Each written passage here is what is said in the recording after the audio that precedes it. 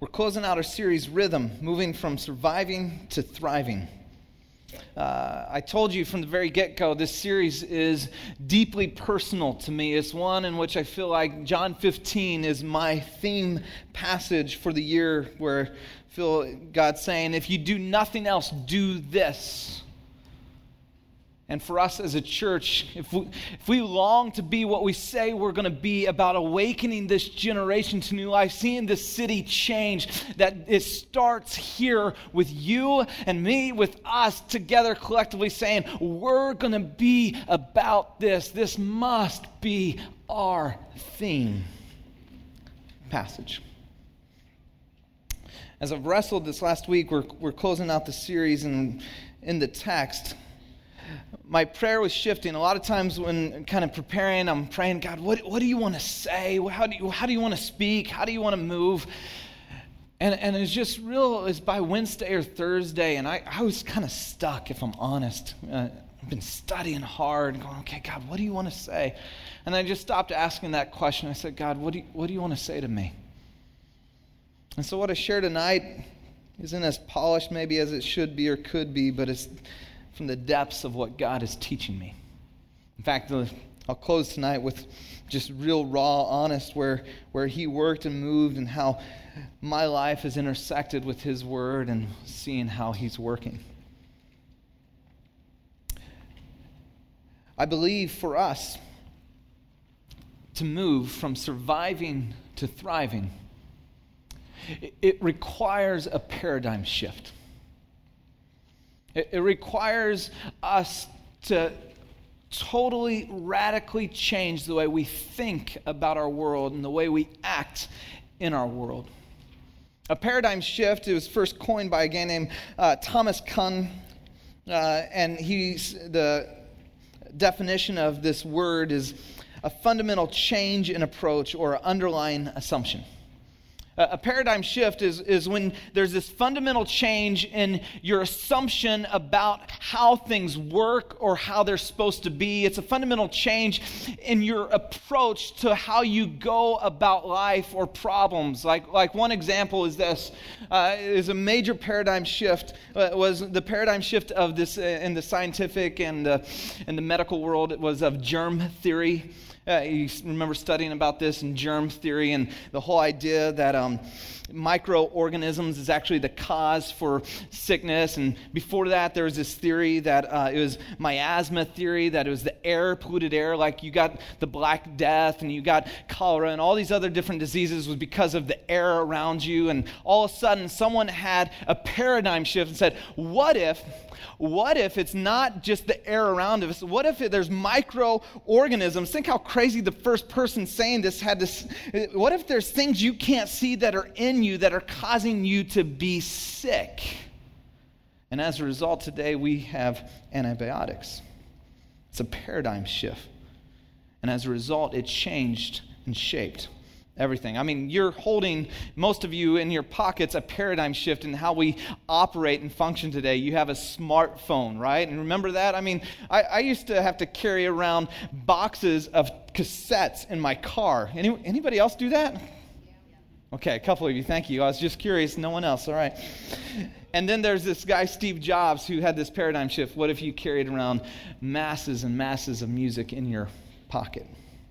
We experience them personally, we experience them relationally. There's paradigm shifts when you move from singlehood to relationship, and all of a sudden your whole world's flipped upside down. And from dating to married, it's a whole new paradigm, because you move from the paradigm of me to the paradigm of we.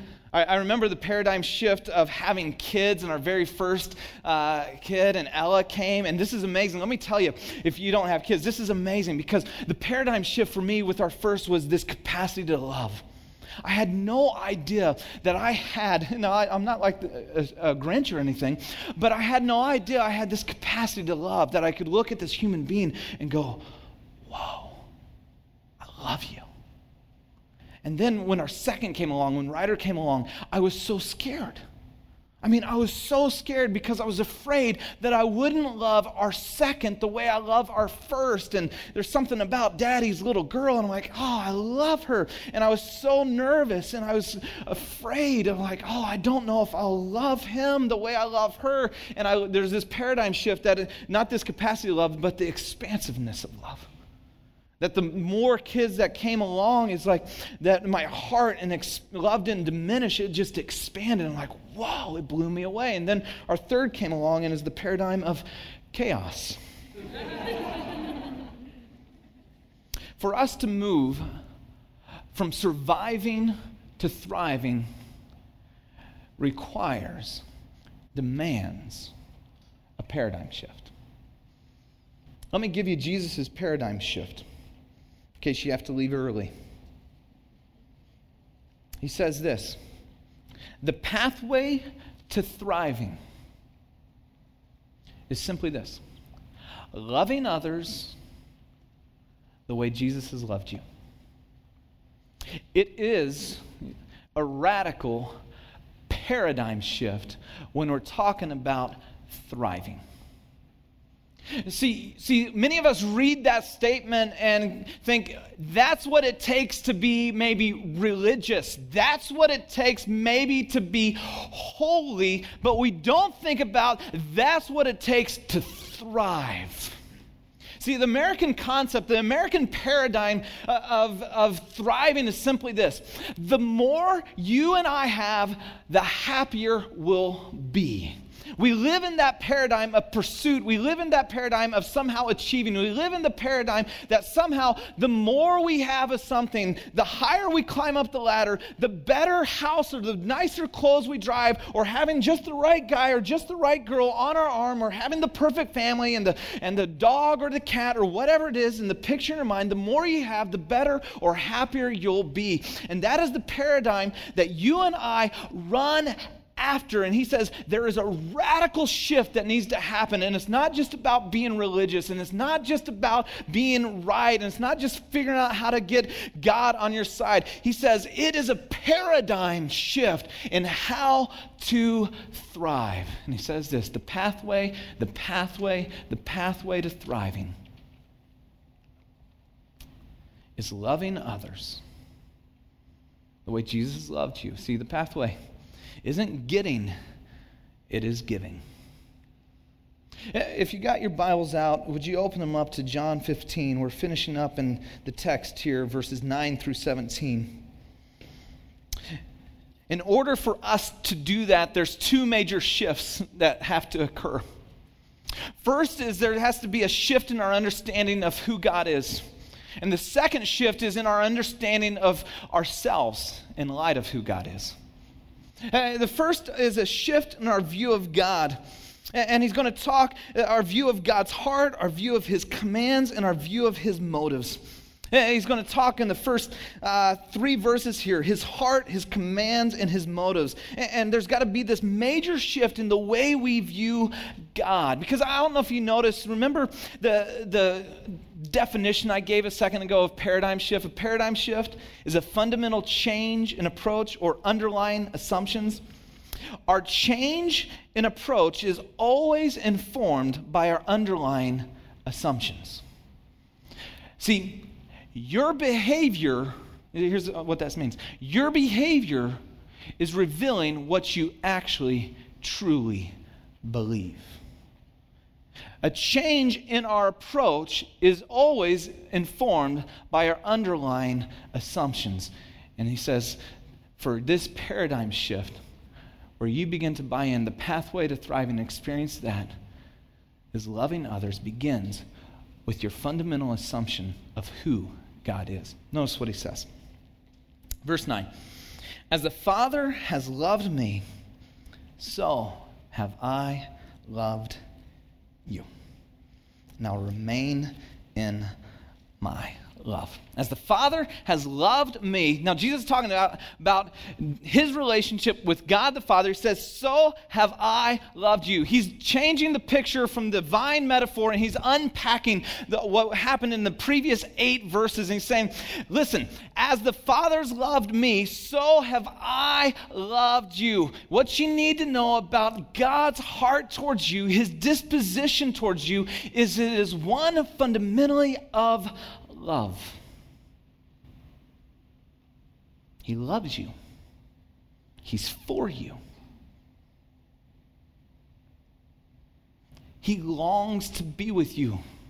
He looks down on you the same way when I hold my little kids. When I had to leave my kids coming tonight, there's something in my heart that just broke because I love them. I long to be with them. And when I see them, I come home and they run to me, my heart leaps. And he says, with that affection times 1,000,000,000 or infinity is my affection and attitude towards you.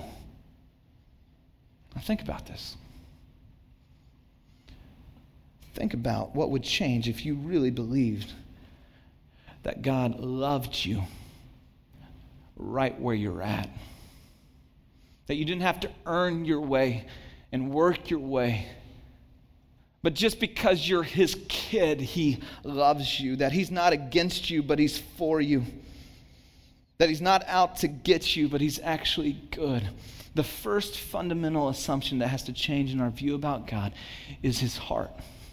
Because I think if we're honest, when we think about his heart, and a lot of the reasons why we run the race and do the things that we do is we just think his heart, that he doesn't really love us, that he doesn't really like us. And it says more about what we think about ourselves, because a lot of times we don't really like us, do we? And his heart and his attitude and disposition towards you, not based on anything you do, is one of love. And then notice his commands. Because this is a major one. I hope you get this. I hope you don't miss this next one. His commands, if his heart is one of love, his commands is for your best. Verse 10, if you keep my commands, you will remain in my love, just as I have kept my Father's commands and remain in his love. First, I just love to point out, Jesus is saying the same way that I relate to the Father is the same way you relate to me. That's the type of relationship he longs to have. Now, when we say commands, all of a sudden, we kind of go like, oh, there's something about our American, like, kind of, you can't tell me what to do, right? I mean, maybe just me, okay. Who is he to command me? Well, first of all, let's start the conversation. He's God, okay? Right? He's God, creator of the universe. I mean, even if we don't necessarily agree on all the things, but you agree that there is a God, you would say, hey, he's got the right to command. But let me give you this picture, because he's painting the picture of a father. See, the paradigm shift, or the shift that needs to happen when you're thinking about his commands, what we fundamentally think about is he has these commands to withhold good from us, that we're missing out, that somehow, here's the boundaries of God's rule and command, and in that boundary is it's lame, and outside is awesome. And so we're always going, what about out there? Now, with my kids, I have a rule. And you may think I'm a very mean dad. Very closed-minded, cruel, evil dad. I don't let them play in the street. I'm sorry, I just don't. I mean, but it's fun in the street, and there's more room in the street. I know. But I don't want them to have fun. And I really want them to miss out. And I always want them to think of their dad as the dad that kept them from doing all the fun things, and I'm just the mean dad. That's just the perspective I want them to have. Come on now. Right? Why don't I let my kids play in the street and I live on a busy street? Because they'll die.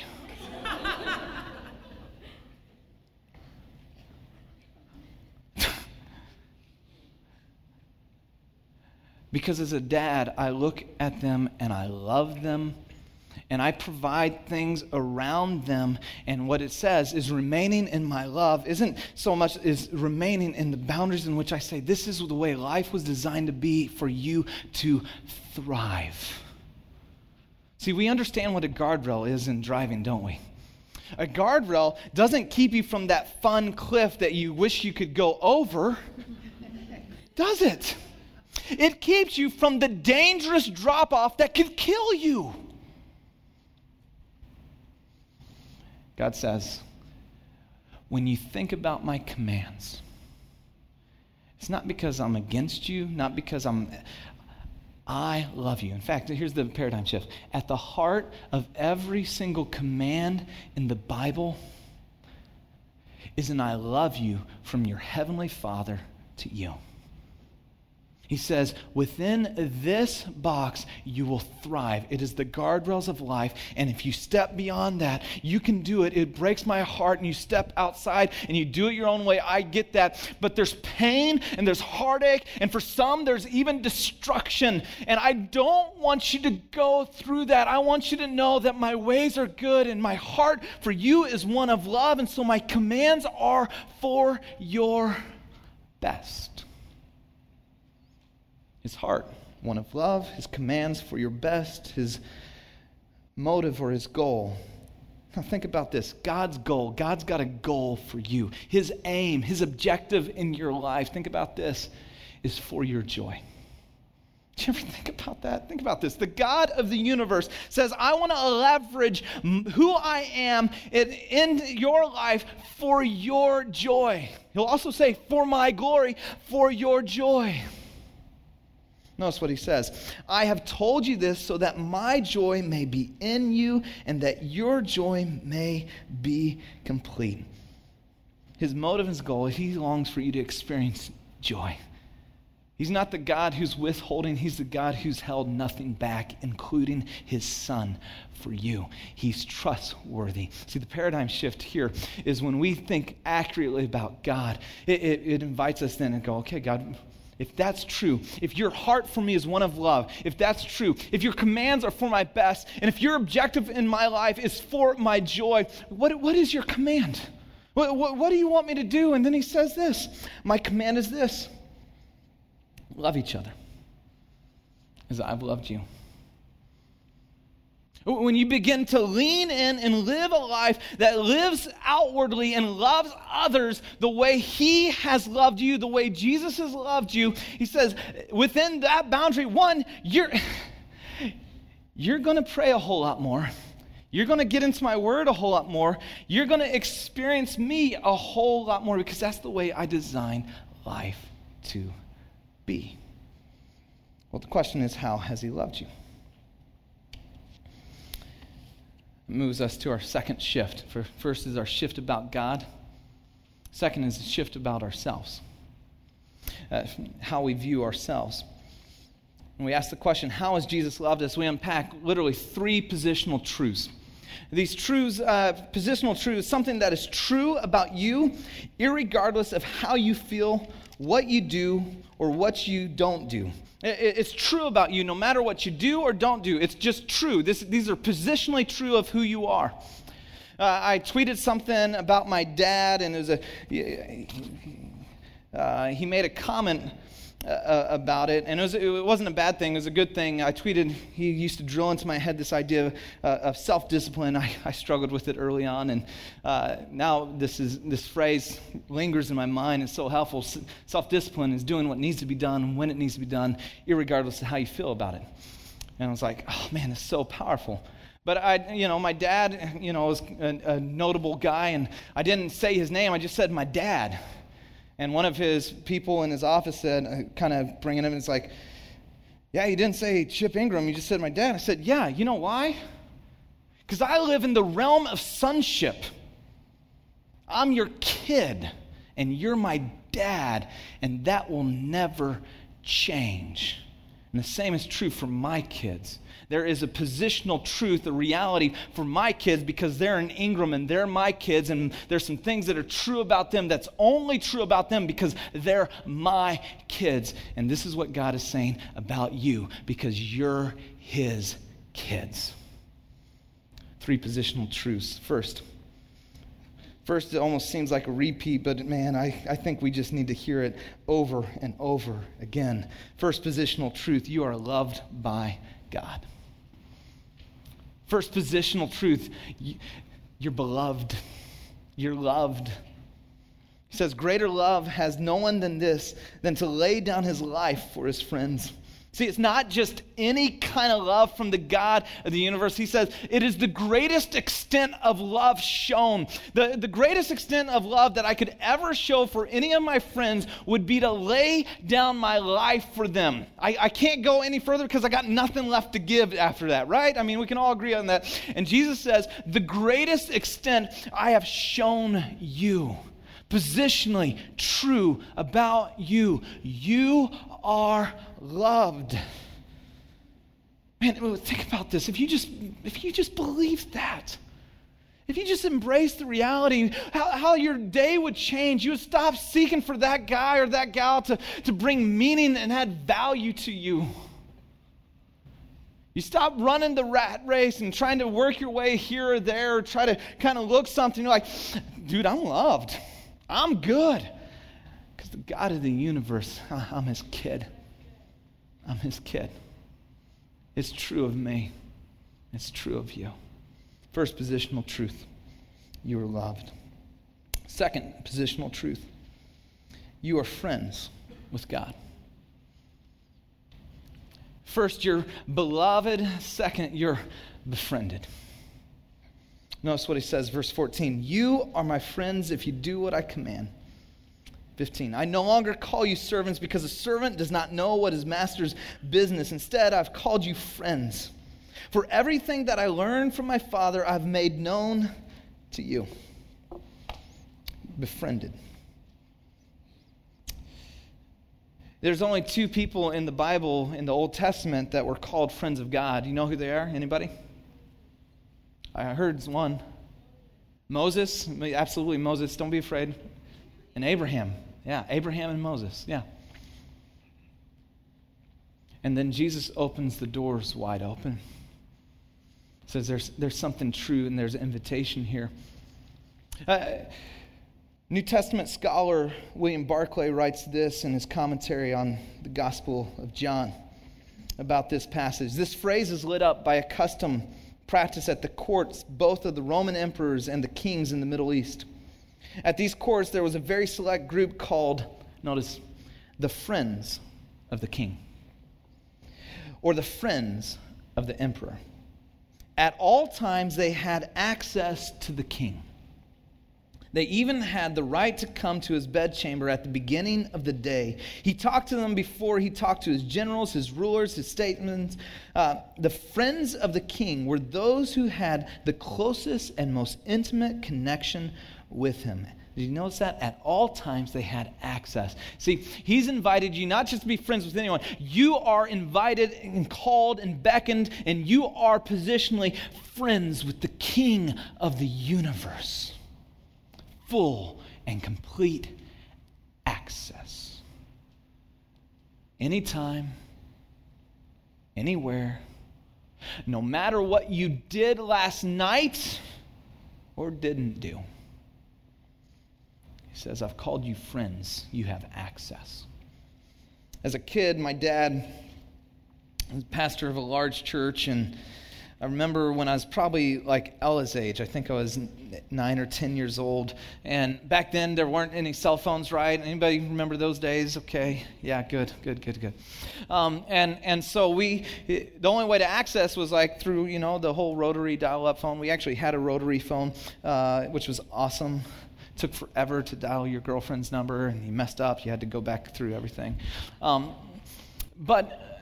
But my dad said to me, because to get a hold of him, you would call the church and do all this kind of stuff. You always got his assistant, and you could never quite get through. And he's like, son, I just want to say this.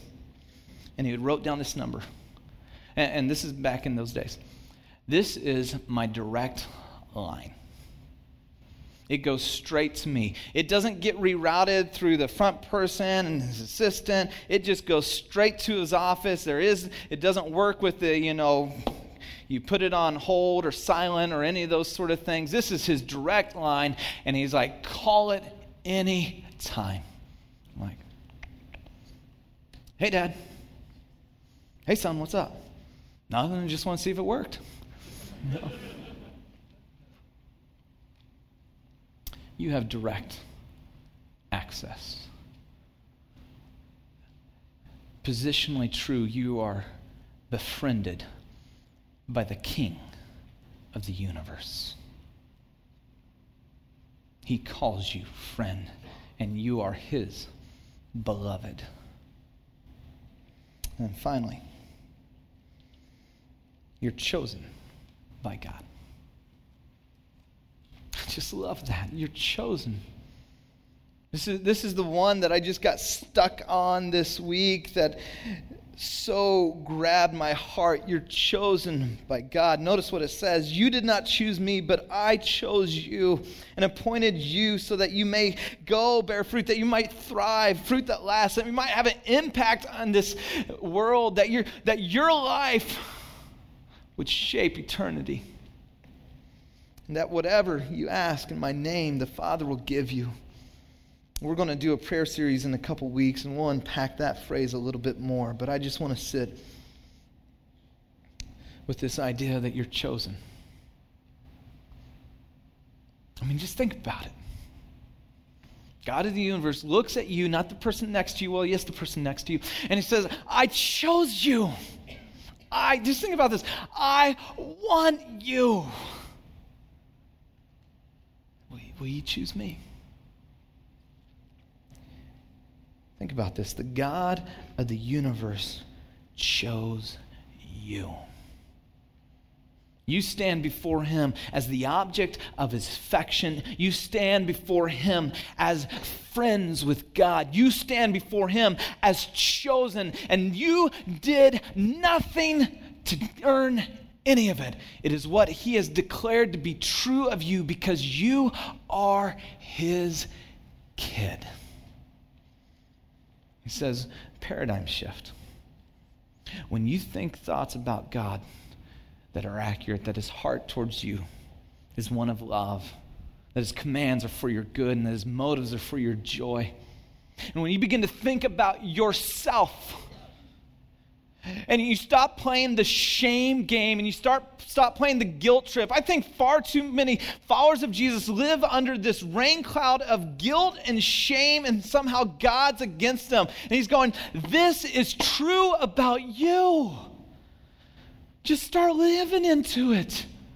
It's not earning it. You have a relationship to enjoy.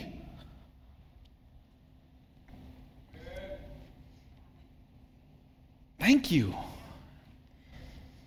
So he says, as a result, the paradigm shift. This is my command. Love each other. The pathway to thriving is loving others the way Jesus has loved you. It requires a paradigm shift.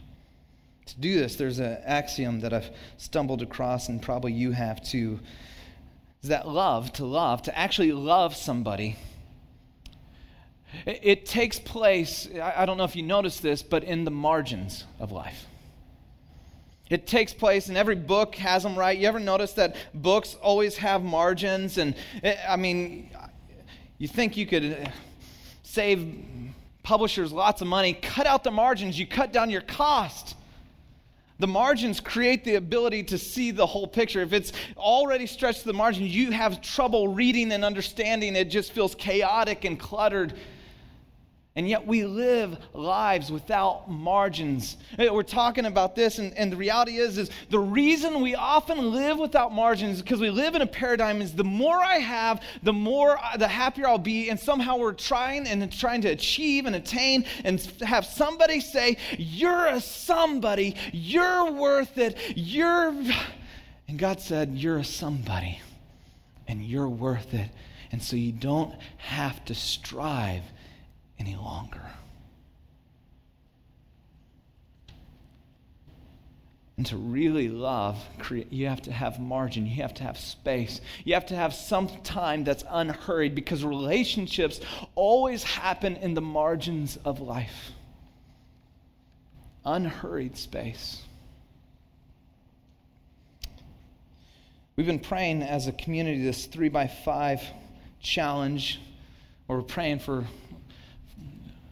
some of our friends who don't know Jesus yet, and just wrote it on a 3x5 card and praying for them, trying to every day.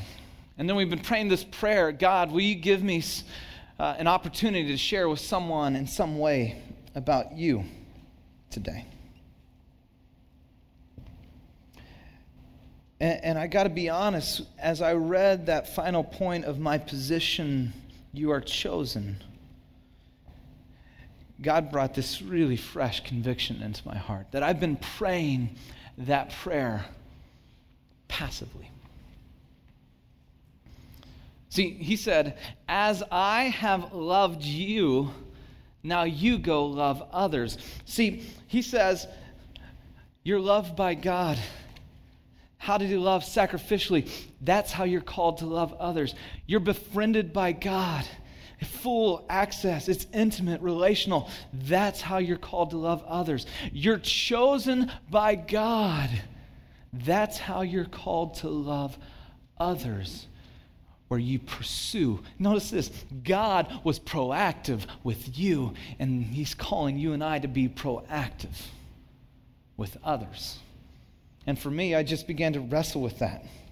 Because I was praying that prayer, God, would you give me an opportunity to share with someone in some way about you today? But I was praying it so passively, and so I'd pray it, and then I just go, all right, God, go to work, and I'd go, God, well, I guess, nothing, you didn't have anything for me. And I just read that, I'm chosen by God. God was proactive and pursued me. So I began to pray that prayer. It started on Thursday. I said, okay, God, I'll be proactive. Now, this is scary. So I'm on my run, and I go for runs 3 or 4 times a week, and I'm not just to try to maintain so I can eat as much as I want. That's really the goal of running. Not going to lie to you. But I go on the run in the neighborhood. It's the same route every single day. And I pass this one house because it's the time I loop back, actually about 3 or 4 times on my route. And I notice this family that's always outside in front of the house.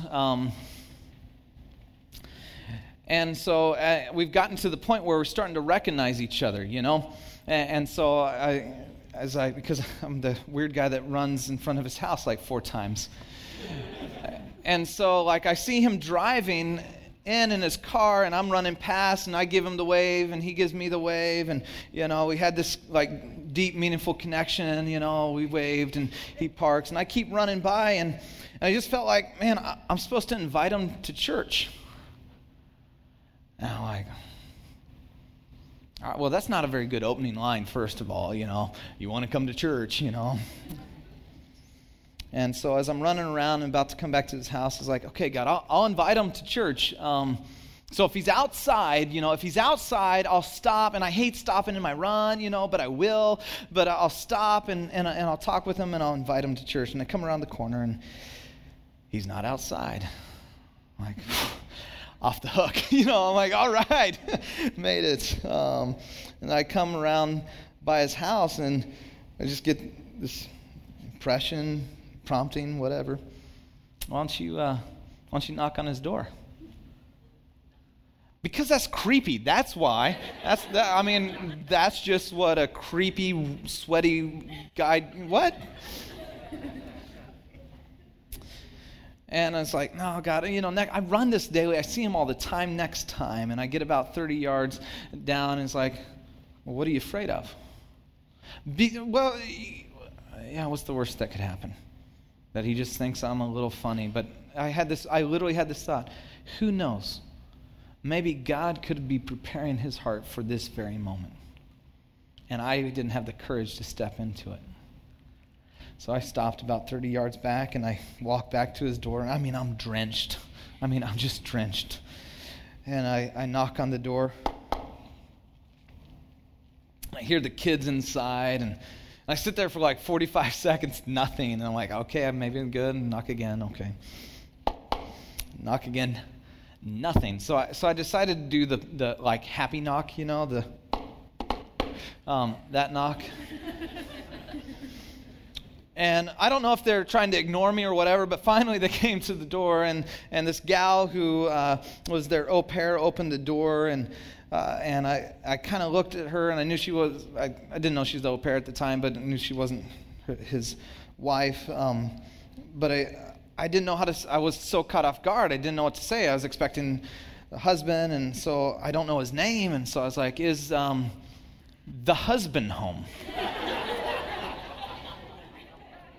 So she looks at me and says, the husband? And I go, yeah, I don't know him. But I'm a neighbor, and I'm on a run, and I just want to talk to the husband. And I'm like, well, I'm in it now. So she goes into the kitchen. She says, it's for you. And he says, well, who is it? And she says, he says he doesn't know you. So he comes to the door, and I'm drenched, and I'm still kind of breathing a little hard from my run, and I'm going, hey, man, Ryan, Rich. I was thinking, said, dude, this is kind of weird and a little off the wall, but I just was running by, I had this thought and thought I'd just wanted to know. I'm a pastor, and thought, man, I wondered if you wanted to go to church with me and my family. I know it's kind of strange, and I'm like trying to give him all the ways to shut the door on me. And he goes, I loved his response, because he kind of looked down and he looked at me. He's like, I don't think it's strange at all. If you're really into that, I don't see why you wouldn't want everyone else to be. Good point. Good point. And he said, I'm not a church goer. I didn't grow up, didn't do any of that. And I don't know why I said this. And I said, well, I figured. Not like he looked like a heathen or something like that. Obviously you don't go to church, that's not it. And he's like, you know what, I'll talk to my wife, and we'll see. We'll see if we might come. And I said, dude, I'd love for you to come just to check it out and get your feedback. I'd love to hear your perspective on what it looks like from never going to church. And he's like, yeah, honestly, most of my experiences with church and church people have been fairly negative. It's like, I get that. And I'm sorry. And we spent the next 45 minutes standing in his yard as his kids played, and we just talked about life, and we talked about our kids, and we found out that we both love and play volleyball, and we're trying to get time where we can go play some volleyball together.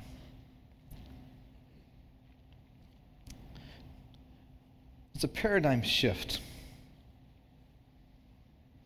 The pathway to thriving is loving others the way Jesus loved you. This axiom in that is love always requires margin. Taking breaks out of your runs and space and time to love others the way Jesus loved you. I got to tell you, I ran home so excited Thursday. Unexpected, impromptu, random stranger knocking on a random stranger's door. And it was in the middle of that mix that God showed up, that I have a new friend. And I'd invite you, if you would pray for my friend Rich, that he and his family would come to know Jesus. And that as I run by and I'm, going to keep talking and hanging out with him. Imagine if we started actually living this out. Imagine what God would do in the city if we just started going, okay, God, we're in. This is your heart towards us, and this is what's true about us. Amen. Because it doesn't matter others people's opinion. It doesn't matter all this other stuff. Amen. What you'll experience is what I experienced Thursday. Man, I was so lit up. I was like, my brother called. I'm like, dude, you'll never guess what happened. I just did the craziest, creepiest thing, and yet God showed up in the middle of it. I was like on this high. I'm like, this is amazing. I'm telling my wife. My parents come home, and they were watching my kids, and they come over. I'm like, I didn't even let them get in the door. I'm like, let me tell you the story. And I pray. I long, I dream that we'll be a people who are full of those stories. Why not you and me? And why not now? And maybe you're here and you don't yet have a relationship with the God of the universe, and you need to receive him, and you can do that tonight, and you didn't know God loves you. And Jay and the band are going to come up and lead worship. And I just invite you, I'm going to be over here in the corner. And if you want to start a relationship with Jesus, and in fact, Annie Banky will be in this corner. And if you want to start a relationship with him, or if you need prayer, you just come to the corners, and we'd love to pray for you. Would you stand? And I'll pray for us. God, thank you for your great love. Thank you for your great grace. Thank you that as your affection never varies for us, and may we live in the freedom and the wonder of your love. God, in this moment, may we step fully into the life you designed. For some, God, you are calling them to a specific thing, and would you give them the courage to respond? In Jesus' name, amen.